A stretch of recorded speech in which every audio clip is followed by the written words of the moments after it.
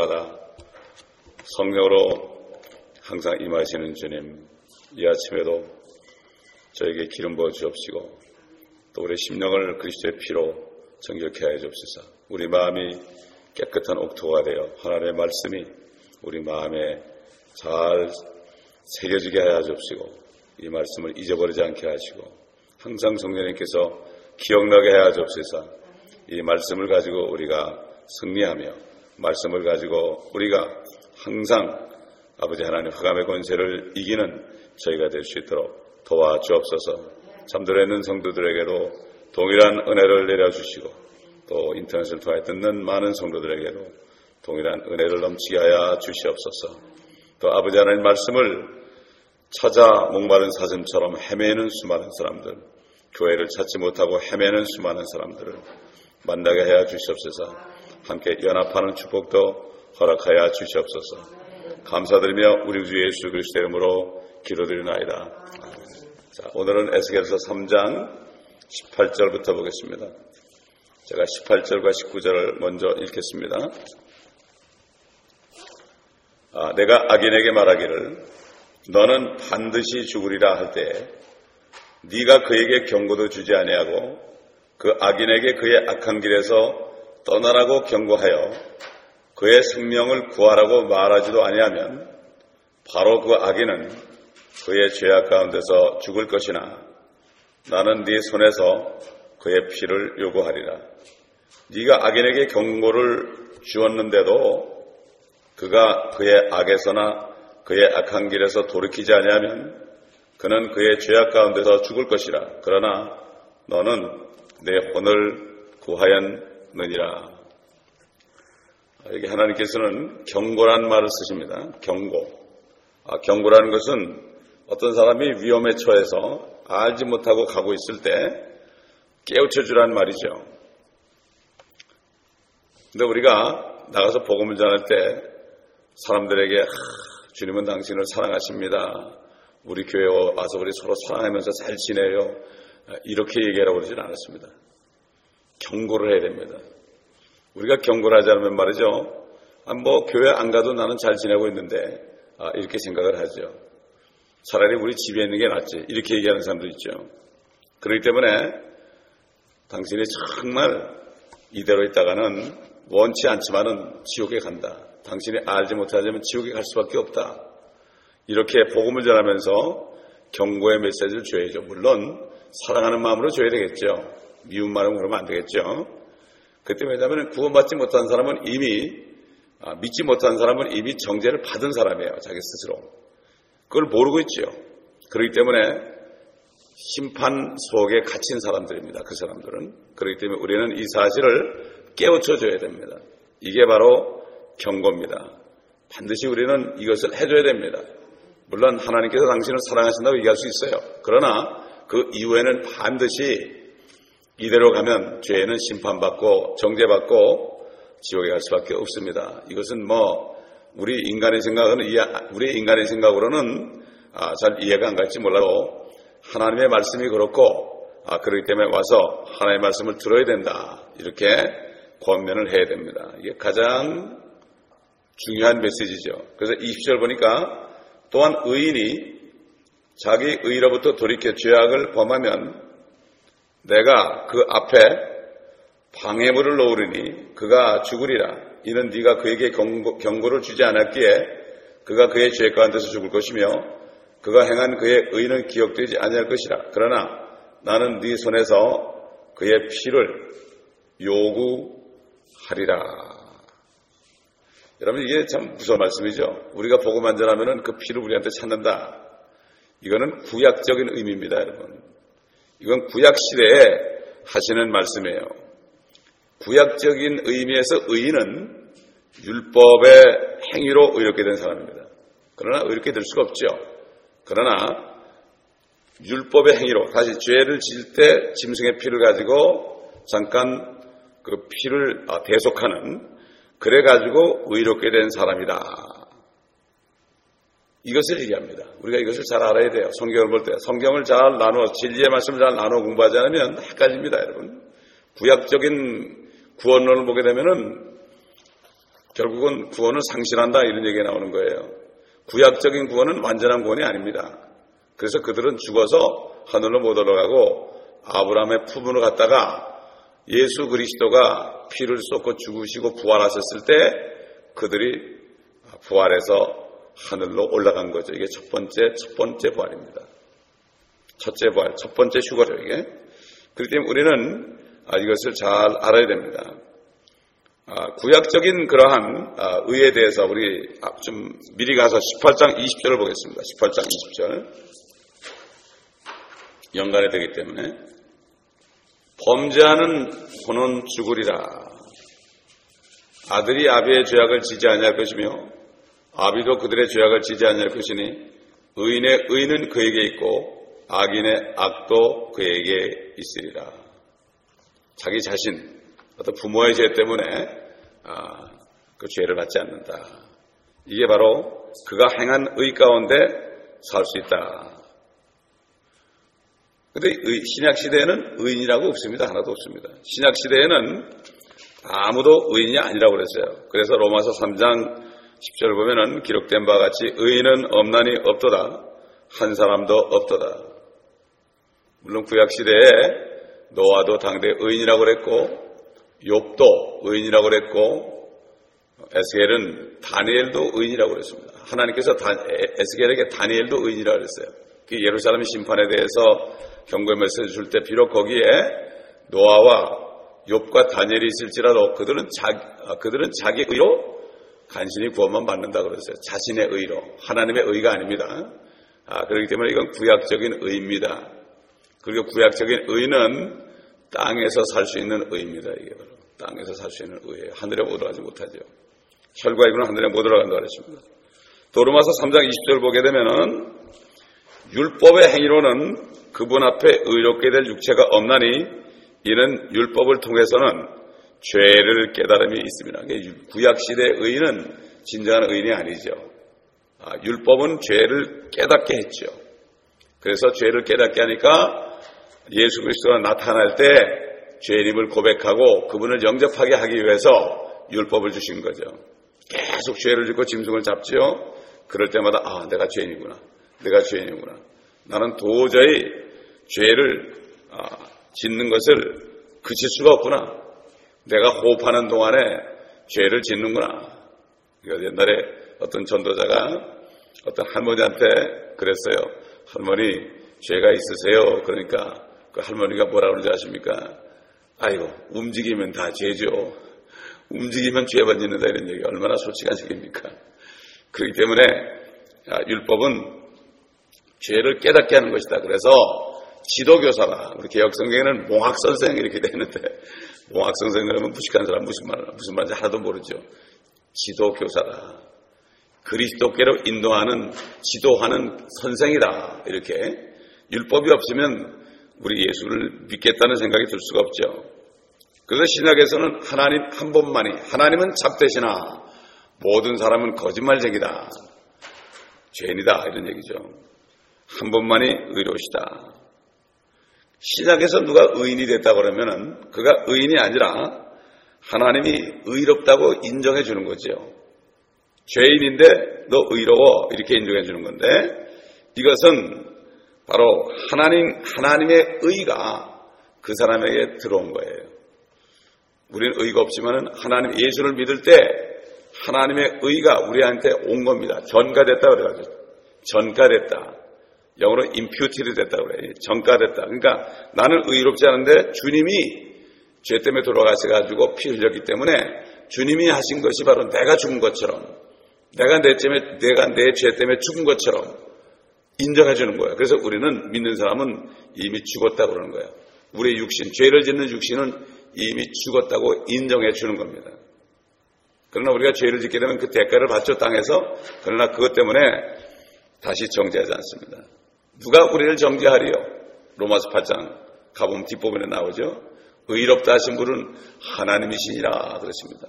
하나님의 의롭다 하신 사람을 어떻게 정죄해요? 아들을 내어줘서 아들을 대신 죽였기 때문에 우리가 죽을 자리, 우리가 사형받을 자리에 아들을 대신 죄를 뒤집어 씌워가지고 대신 사형을 받게 했으니까 우린 더 이상 죽을 일이 없잖아요.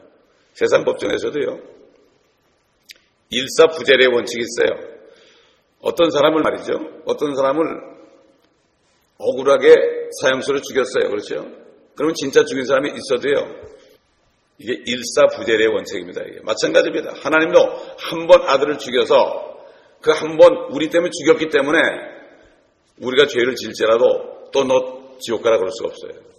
이게 일사부재의 원칙입니다. 세상에도 있죠. 하늘에서 뜨시는 것처럼 이 땅에서도 이루어지는 거예요. 그렇게 얘기할 수도 있죠.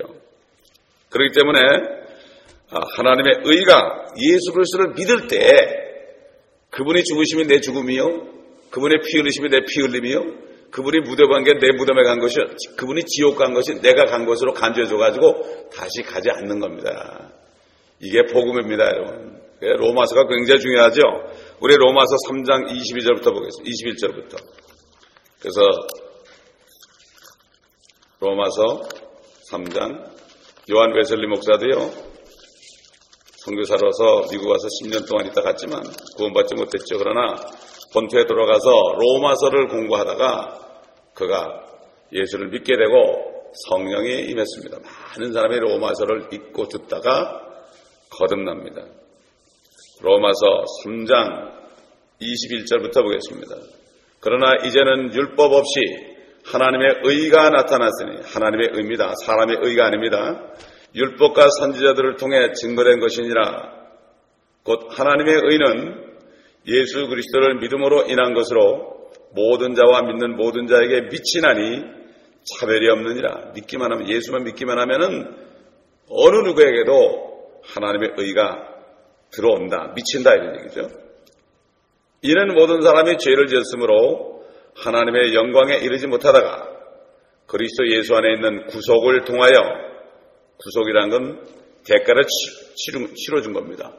대가를 치러준 거예요. 그의 피로 대가를 치러줬죠. 그의 은혜로 값없이 의롭게 되었습니다. 에덴 동산에서 마음대로 생명과를 따먹어라. 값없이, 공짜로, 무상으로 의롭게 되었느니라. 하나님께서는 그의 피를 믿는 믿음을 통하여 그를 화목제물로 세우셨으니 이는 하나님의 오래 참으신 가운데서 이전에 지은 죄들을 사하심으로 인하여 그의 의를 선포하려 하시며, 곧 이때 자기의 의를 선포하시면 자신도 의롭게 되시고 또한 예수를 믿는 자도 의롭다 하려 하심이니라. 그러므로 사랑할 자가 어디 있느냐? 있을 수 없느니라. 무슨 법으로냐? 행위의 법으로냐? 아니라 오직 믿음의 법에 의해서니라. 그러므로 우리는 사람의 율법의 행위들이 없이 믿음으로 의롭게 된다고 단정하노라. 얼마나 정말 우리에게 반가운 복음입니까? 이게 바로 예수 믿을 때 받는 축복입니다, 여러분. 이걸 알아야 되는 거예요. 구약시대에는 율법에 대한 자신의 의로운 행위로, 자신의 행위로 의인이 될 수 있지만 자신의 행위로 의인이 됐죠? 그러니까 자신의 행위로 악을 행하면 어떻게 됩니까? 이전에 행한 것은 무효가 되는 거예요. 무효가 되는 거예요. 신약시대 의인은 믿음으로 살리라 그랬죠. 그런데 구약시대에 뭐라고 하면은 의인은 자기 믿음으로 살리라 그랬습니다. 자기 행위 때문에 구원받았으면, 의인이 됐으면 자기 행위가 나쁜 행위라면 무효가 되는 거죠. 아무리 착하게 살았어도요, 한 번 사람 죽이면 착하게 산 행위는 무효가 되고 감옥에 가는 거죠. 똑같습니다. 이걸 우리가 알아야 돼요. 이 복음을 제대로 깨달아야 됩니다. 요즘에 이 복음에 대해서 정확하게 설명을 안 해주니까 굉장한 문제가 생깁니다. 이 복음을 전해야 돼요. 그러나 신약시대에서는 자기 행위로 의인이 되는 게 아니죠. 예수 그리스도의 피를 믿음으로 말미암아 예수 그리스도 안에 있는 구속, 그분의 피로 우리 죄값을 이미 다 치러졌죠. 그 구속을 통하여 하나님의 은혜로 의롭게 되었기 때문에 일단 구원받은 그리스도인들이 다시 죄를 짓더라도 구원만큼은 상실할 수 없습니다. 여러분 그렇지 않습니까? 하나님의 은혜로 구원받았는데 값없이 줬잖아요. 근데 내 행위로 그걸 잃어버린다면 은혜가 아니죠. 그러나 상을 잃어버리죠. 이 땅에 사는 동안에도 성령 충만을 잃어버리고 하나님의 임재를 잃어버리고 평강을 잃어버리고 고통을 받죠. 물론 보응이 있습니다. 그러나 그것 때문에 그의 혼이 절대로 지옥에 떨어지지 않는 사실을 알 수가 있습니다. 하나님의 의로 이렇게 됐습니다. 쉽게 말해서 하나님이 죄를 짓기 전에는 우린 절대로, 그 예수님이 죄를 짓기 전에는 절대로 우리의 받은 의가 무효가 될 수 없다는 사실을 우리가 확실히 알아야 됩니다. 불행하게 돼요. 왜 자꾸 잘못된 복음이 나오는가 하면은, 구원을 잃어버렸다는 게 나오는가 하면은, 구원받지 못한 사람이에요. 그 사람 종교인인데 꼭 구원받은 것처럼 보였어요. 그 사람이 타락해버렸어요. 그럴 때 저 사람 구원을 잃어버렸다고 그러는 거예요. 천만에요. 진짜 구원받은 사람은 성령이 일단 임하시면, 우리 에베소서 보겠습니다. 에베소서 1장. 이 구원론이 잘못되면 모든 게 다 삐뚤어집니다. 13절 14절을 보면, 그분 안에서 너희로 진리의 말씀 곧 너희 구원의 복음을 듣고서 그분을 신뢰하였으니 또 너희가 그분을 믿고서 약속의 그 성령으로 인침을 받은 것이니라. 다시 말해서 믿을 때 성령이 들어가서 가지고요. 그래가지고 씨를 했어요. 성령을 우리에게 집어넣어 주시고 완전히 봉했어요. 영원히 함께한다 그랬죠. 요한복음 14장에 보면 그분이 우리 안에 거처를 정하신다 그랬어요. 영원히 거처를 거하신다. 그래서 14절 보면 이는 값주고 사신 그 소유를 구속하기까지 우리의 유업의 보증이 되사 그의 영광을 찬양하려 하심이니라. 그래서 성령 있는 사람은 나중에 유업을 받습니다. 유업을 받습니다. 새 예루살렘에 들어갈 수 있죠. 또 통치할 수가 있죠. 이게 바로 보증으로 준 거예요. 집을 살 때 청약금을 내면은, 집을 다 짓게 되면은 거기에 잔금만 지불하면은 그 집이 내 집이 되는 것처럼요. 모든 것을 주님이 지불해 줬죠. 그리고 보증으로 주님께서는 청약금도 주셨고, 그 다음에 완전히 잔금까지도 다 치러주셨어요. 그렇기 때문에 이게 얼마나 큰 은혜인지 몰라요. 이거를 깨달으면 말이죠, 복음을 전하지 않을 수 없어요. 이 복음을 잘 몰라서 못 전하는 거예요. 그래서 예수 믿고 천국 갑시다, 이 정도만 하니까 문제지. 자, 그렇기 때문에 이게 얼마나 귀한지 모릅니다. 이 은혜의 복음이 이렇게도 중요한 거죠. 이걸 깨달아야 돼요. 제가 그 멕시코 가면은 마약 환자들 또 알코올 중독자들이 와가지고 예수를 믿고 있다가 또 마약이라고 길거리에 나가는 경우가 있어요. 또 술 먹는 사람이 있어요, 나가서. 그럴 때, 이 사람 구원을 잃어버렸다 버려버리면 안 되죠. 그럼 그 사람이 영영이 그냥 이 땅에서 비참하게 살다가 나중에 죽을 때 그냥 몽땅 회개하고 그냥 간신히 구원받죠. 그러나 다시 오면 받아줘야 돼요. 근데 보면은 이 오순절 계통의 교회들이 구원을 잃어버린다고 그래요. 우리 히브리서 6장 가보겠습니다. 성경은 히브리서는 히브리인 크리스찬들에게, 환난 가운데 있는 사람들에게 하시는 교리적인 말씀입니다. 여러분, 이걸 알아야 됩니다. 6장 4절부터 보면, 한 번 깨우침을 받고 하늘의 선물을 맛보며 성령의 동참자가 되고 하나님의 선한 말씀과 오는 세상의 능력을 맛본 자들이 만약 떨어져 나간다면 다시 새롭게 하여 회개시킬 수 없나니, 이는 그들이 스스로 하나님의 아들을 다시 십자가에 못 박아 공개적으로 조롱함이라. 이것은 교리적으로는 환란 시대에 유대인들이 예수를 믿었다가, 그렇죠, 다시 타락하면 회개할 수 없다 이겁니다.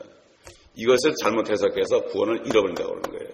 그렇기 때문에 베드로, 전후서, 히브리, 야고보서, 요한 1, 2, 3서, 요한계시록의 그 교리적인 부분은 바로 환란 때에 있을 거, 이것을 얘기하는 거예요.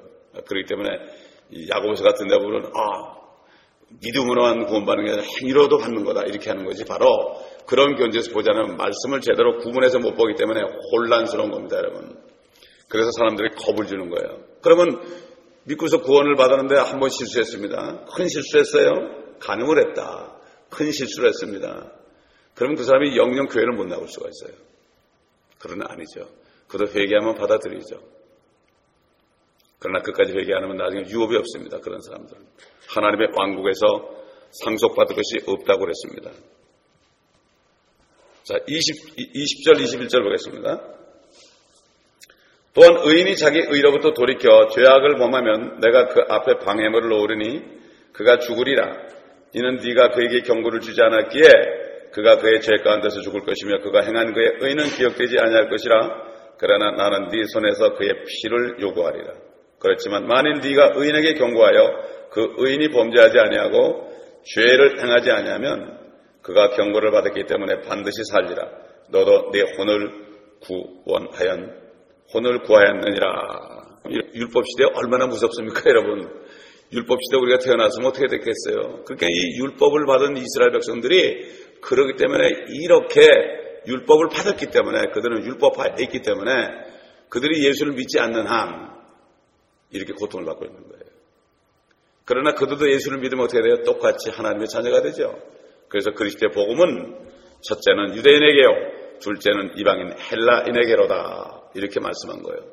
누구나 다 은혜 시대에는 유대인이나 이방인이나 똑같이 구원받을 수 있는 길을 열어놓은 건데 아직도 그들이 대부분이 모르고 있기 때문에 율법 아래에 있는데 율법도 지키지는 못하죠. 짐승 잡아서 자기들 죄질 때 피 흘리지 않지 않습니까? 그러니까 이들은 사가당세에 빠진 거예요. 그러니까 그들이 환난에 넘어가서 그때서야 깨달아요. 그래서 그때서야 깨닫게 되어 있습니다. 주님이 나타날 때 깨닫습니다. 자, 구약시대는 이랬습니다. 의인들에게 그 앞에 방해물을 놓는다. 죄를 범하면 방해물로 가지고 넘어지게 한다. 이렇게 했어요. 무슨 얘기죠? 근데 우리가 이 요즘에 은혜 시대, 신약 시대에 우리가 영적으로 좀 정해 본다면 거꾸로 하나님께서는 죄인들, 예수 믿지 않는 죄인들 있죠. 죄인들에게 여러 가지 방해물을 놓습니다. 그래서 걸러 넘어지게 해요. 걸러 넘어지게 해서 아이고 이거 큰일 났구나. 나는 비참하게 되었구나.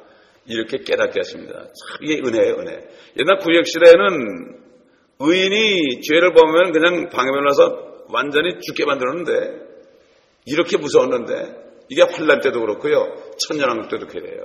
법이 다시 율법이 시온에서 나온다 그랬거든요. 그때 마태복음 5, 6, 7장은 바로 주님이 오실 때 그 왕국의 헌법이라는 걸 우리 알아야 돼요. 그걸 알아야 됩니다. 자, 그래서 이 방해물을 통해서 죄인들이 구원을 받게 됩니다, 여러분. 우리 방해물에 대해서 한번 생각해 보자고요. 첫째는 양심 있죠. 큰 죄를 짓잖아요. 큰 사람을 죽였다. 그렇게 되면 어떻게 돼요? 양심이 너무 찔리죠. 조그만 건 안 찔리지 몰라도 찔리죠. 그래 감옥에 들어가죠. 그렇죠? 그래가지고 거기서 깊이 생각하다가 전도자가 와가지고 말씀을 전할 때 거기서 구원을 받을 수가 있습니다. 그 방해물을 통해서 구원을 받을 수가 있죠. 또 그 다음에 교회입니다. 교회. 여러분 이런 간증 많이 들어갔죠. 어떤 사람이 타락해가지고 술 중독자가 돼가지고 밤새도록 술을 마시고 가족들을 다 떠나고 그저 비참하게 혼자 이렇게 있는데 어디선가 새벽 종소리가 들려옵니다. 요즘은 그런 소리 듣기 힘들죠. 시골에 가면은 땡땡 하는 소리, 그런 소리가 들립니다. 새벽에 새벽 종 치는 소리가 야구자기 막 들리거든요. 그럴 때 그 마음을 탁 움직입니다. 그럴 때 내가 한번 교회 한번 가볼까 이렇게 해서 구원받은 사람들이 많이 있습니다, 여러분. 많이 있어요, 그런 사람들이. 근데 요즘엔 참 힘들어요. 사단이 그거 종도 못 치게 해놔버렸어. 그냥 못 듣게 해놔버렸어. 그 다음에 강단에서는 설교입니다. 설교. 하나님의 말씀이 선포되죠. 그래가지고 어느 날 죄인이 그냥 비참하게 있다가 저기 뒷자리에 쭈그리 앉았다가 설교를 듣다가 찔리는 거죠. 어떤 사람이 너희는 아침에 잠깐 있다 사라지는 안개 같으리라. 이 말을 딱 듣고 구원받던 사람이 있어요. 간증을 들은 적이 있어요. 밤새도 술 먹다가 말이죠. 그런 사람이 있습니다. 이게 설교를 듣다가 되는 경우가 있죠. 또 기도도 모르고 하나님도 모르는 사람이요. 그냥 절박하게 되면 뭐라 합니까? 하나님 맙소사 그랬죠. 요즘 보면 뭐 사람들이 그래 아주 안 믿는 사람들이 고통스러우니까 뭐 하나님, 부처님, 뭐 공자님 막 그러더라고. 나중에 도와달라고. 뭐 다 불러 그냥. 종교에 뭐 관계되는 그 인물들 신적인 사람을 다 불러. 하나님 맙소사 그러죠. 그렇대요. 성들도 갑자기 무슨 일이 탁 닥치면 자기도 모르게 남의 답을 안 나오고 하나님 맙소사 나온대요. 위급할 때. 이게 양심이 있어 그래요. 하나님의 양심이 있어.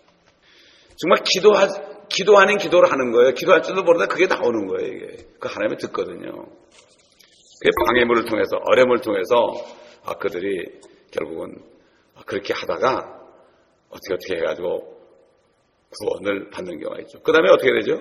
가족들이 기도했죠. 가족들이 기도해가지고 그 기도에 걸려 넘어지는 거예요. 가장 가족들이 기도하죠. 그 기도 때문에 그 기도가 죄인들 앞에 놓여가지고 방해물이 돼가지고 거기 걸려 넘어져서 문제가 생겨가지고 그 기도 덕분에 구원받죠. 이런 경우가 많이 있습니다. 또 길에 지나가는데요. 어떤 사람이 전도줄 줬어요. 그냥 집어넣었어요. 주머니에 집어넣고 핸드백에 집어넣었어요. 다 잊어버리고 있었어요. 그러다 어느 날 그걸 펴봤어요. 저는 직접 간증 들었어요. 올가라는 멕시칸 자매인데요. 그분이 우리 집에 와가지고 이제 하룻밤 자면서, 우리 교회에서 이제 예배도 드리고 그런 적이 있었는데, 그 목사님하고 같이. 그래서 저한테 간증을 하는 거예요. 제가 어느 날 길거리에 가는데 누가 전도질 주더라고요. 핸드백에 집어넣었대요. 근데 화장실에 이렇게 앉아있는데, 할 일이 없잖아, 할 일이. 이러고 앉아있는데, 그게 생각이 나더라. 에이, 이거나 읽어보자. 그거를 읽다가요, 성령에 임해가지고, 거기서 구원을 받았어요. 그분이 욕심이 많은 사람이에요. 아주 뚱뚱하고요. 아주 돈에 대해서 굉장히 밝히던 여자예요. 자기가 그래요. 그런데 그 순간 성령이 들어오시니까 욕심이 없어지고요. 그분이 내가 선교사가 되겠다 해서 멕시코로 내려가가지고 마약 중독자 출신 리앱센터 목사하고 결혼했어요. 그런 사람이 있습니다, 여러분. 로베르토라는 사람하고 결혼했어요. 아직도 있습니다, 멕시코에.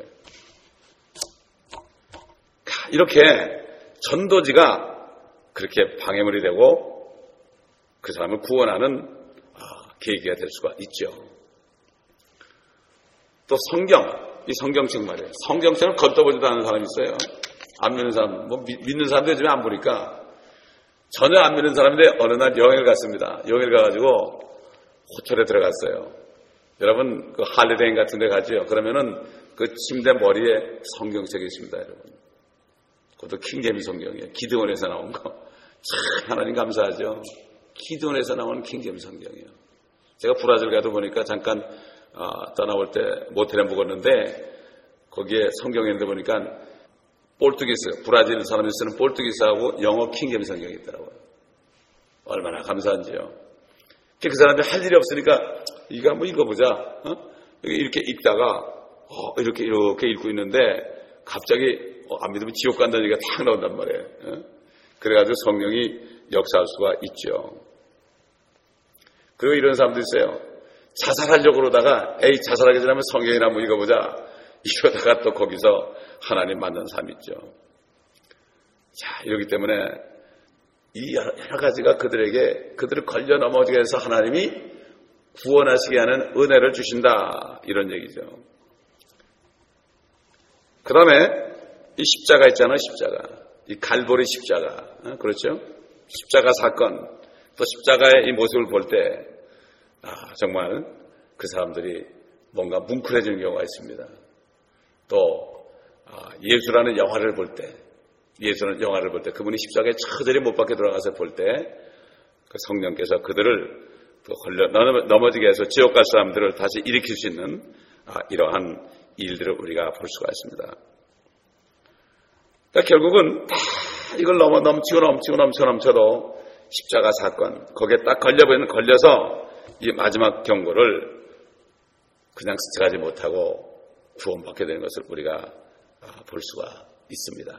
그러므로 참 이렇게 하나님께서는 한 사람이라도 구원하시려고 옛날 구약시대는 의인이 범죄하면 그에게 방해물을 넣어서 죽게 했지만은 그렇게 무섭게 해서 너희가 그렇게 죄인임을 깨달아라 이렇게 해서 예수 그리스도를 영접할 수 있도록 그렇게 했지만 막상 예수님이 피를 흘리신 다음에는 모든 사람, 주님이 이미 세상 죄를 제거했기 때문에 모든 사람을 이미 구원하기로 작정했기 때문에 하나님께서는 그 예수 그리스도의 그 죽으심을 헛되지 않게 하기 위해서 여러 가지 방법으로 이렇게도 넘어지게 하고 저렇게도 넘어지게 하고 방해물을 놔서 한 사람이라도 구원받게 해서 마귀의 수중에서 건져내시려는 그 하나님의 그 은혜의 사랑을 볼 수가 있습니다. 우리가 구약을 읽게 되면 말이죠. 우리가 받은 은혜가 얼마나 큰 거를 알 수가 있어요. 그래서 우리가 구약을 공부해야 되는 거예요. 그리고 구약을 공부할 때 유대인들이 그 율법을 받았기 때문에 지금까지 고난받는 사실을 우리가 알고 그들을 불쌍히 여겨야 돼요. 우리 한국 사람들이 율법을 받았다면 우리는 유대인들보다 더 고난을 받았을 겁니다. 일제시대 36년 동안 받아도 그렇게 큰 고통이라고 그러는데 이들은 바벨론의 70년 히틀러 치하에서 그렇게 죽고 지금까지도 멸시받고 있습니다. 왜? 그들은 말씀을 받았기 때문입니다. 그들의 손을 통해 하나님의 말씀을 창세기부터 요한계시록까지 유대인을 통해 다 기록하게 하셨습니다. 그들은 말씀을 받았기 때문에요. 어제도 얘기했지만은 예레미야에게 그랬죠. 하나님이 야, 내 말이 불같지 아니하냐? 불을 받았죠. 얼마나 뜨겁겠어요. 하죠. 망치같지 아니하냐? 막 두드려 패는 겁니다, 여러분. 칼같지 아니하냐? 찌릅니다.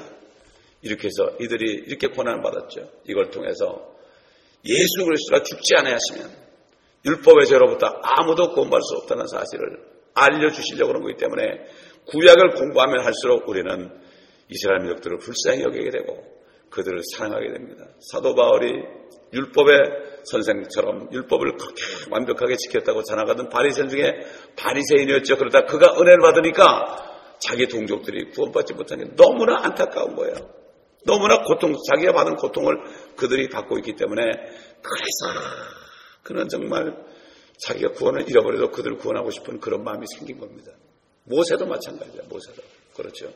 그러므로 이 구약을 공부할 때 우리는 이런 이스라엘 사람들, 유대인들을 사랑하는 마음이 생기고 우리가 받은 은혜에 정말 감사하고 한마디도 불평할 수 없는 이런 은혜 속에 우리가 살 수 있는 또 은혜를 받을 수 있는 것입니다. 기도하겠습니다. 아버지 하나님 감사합니다.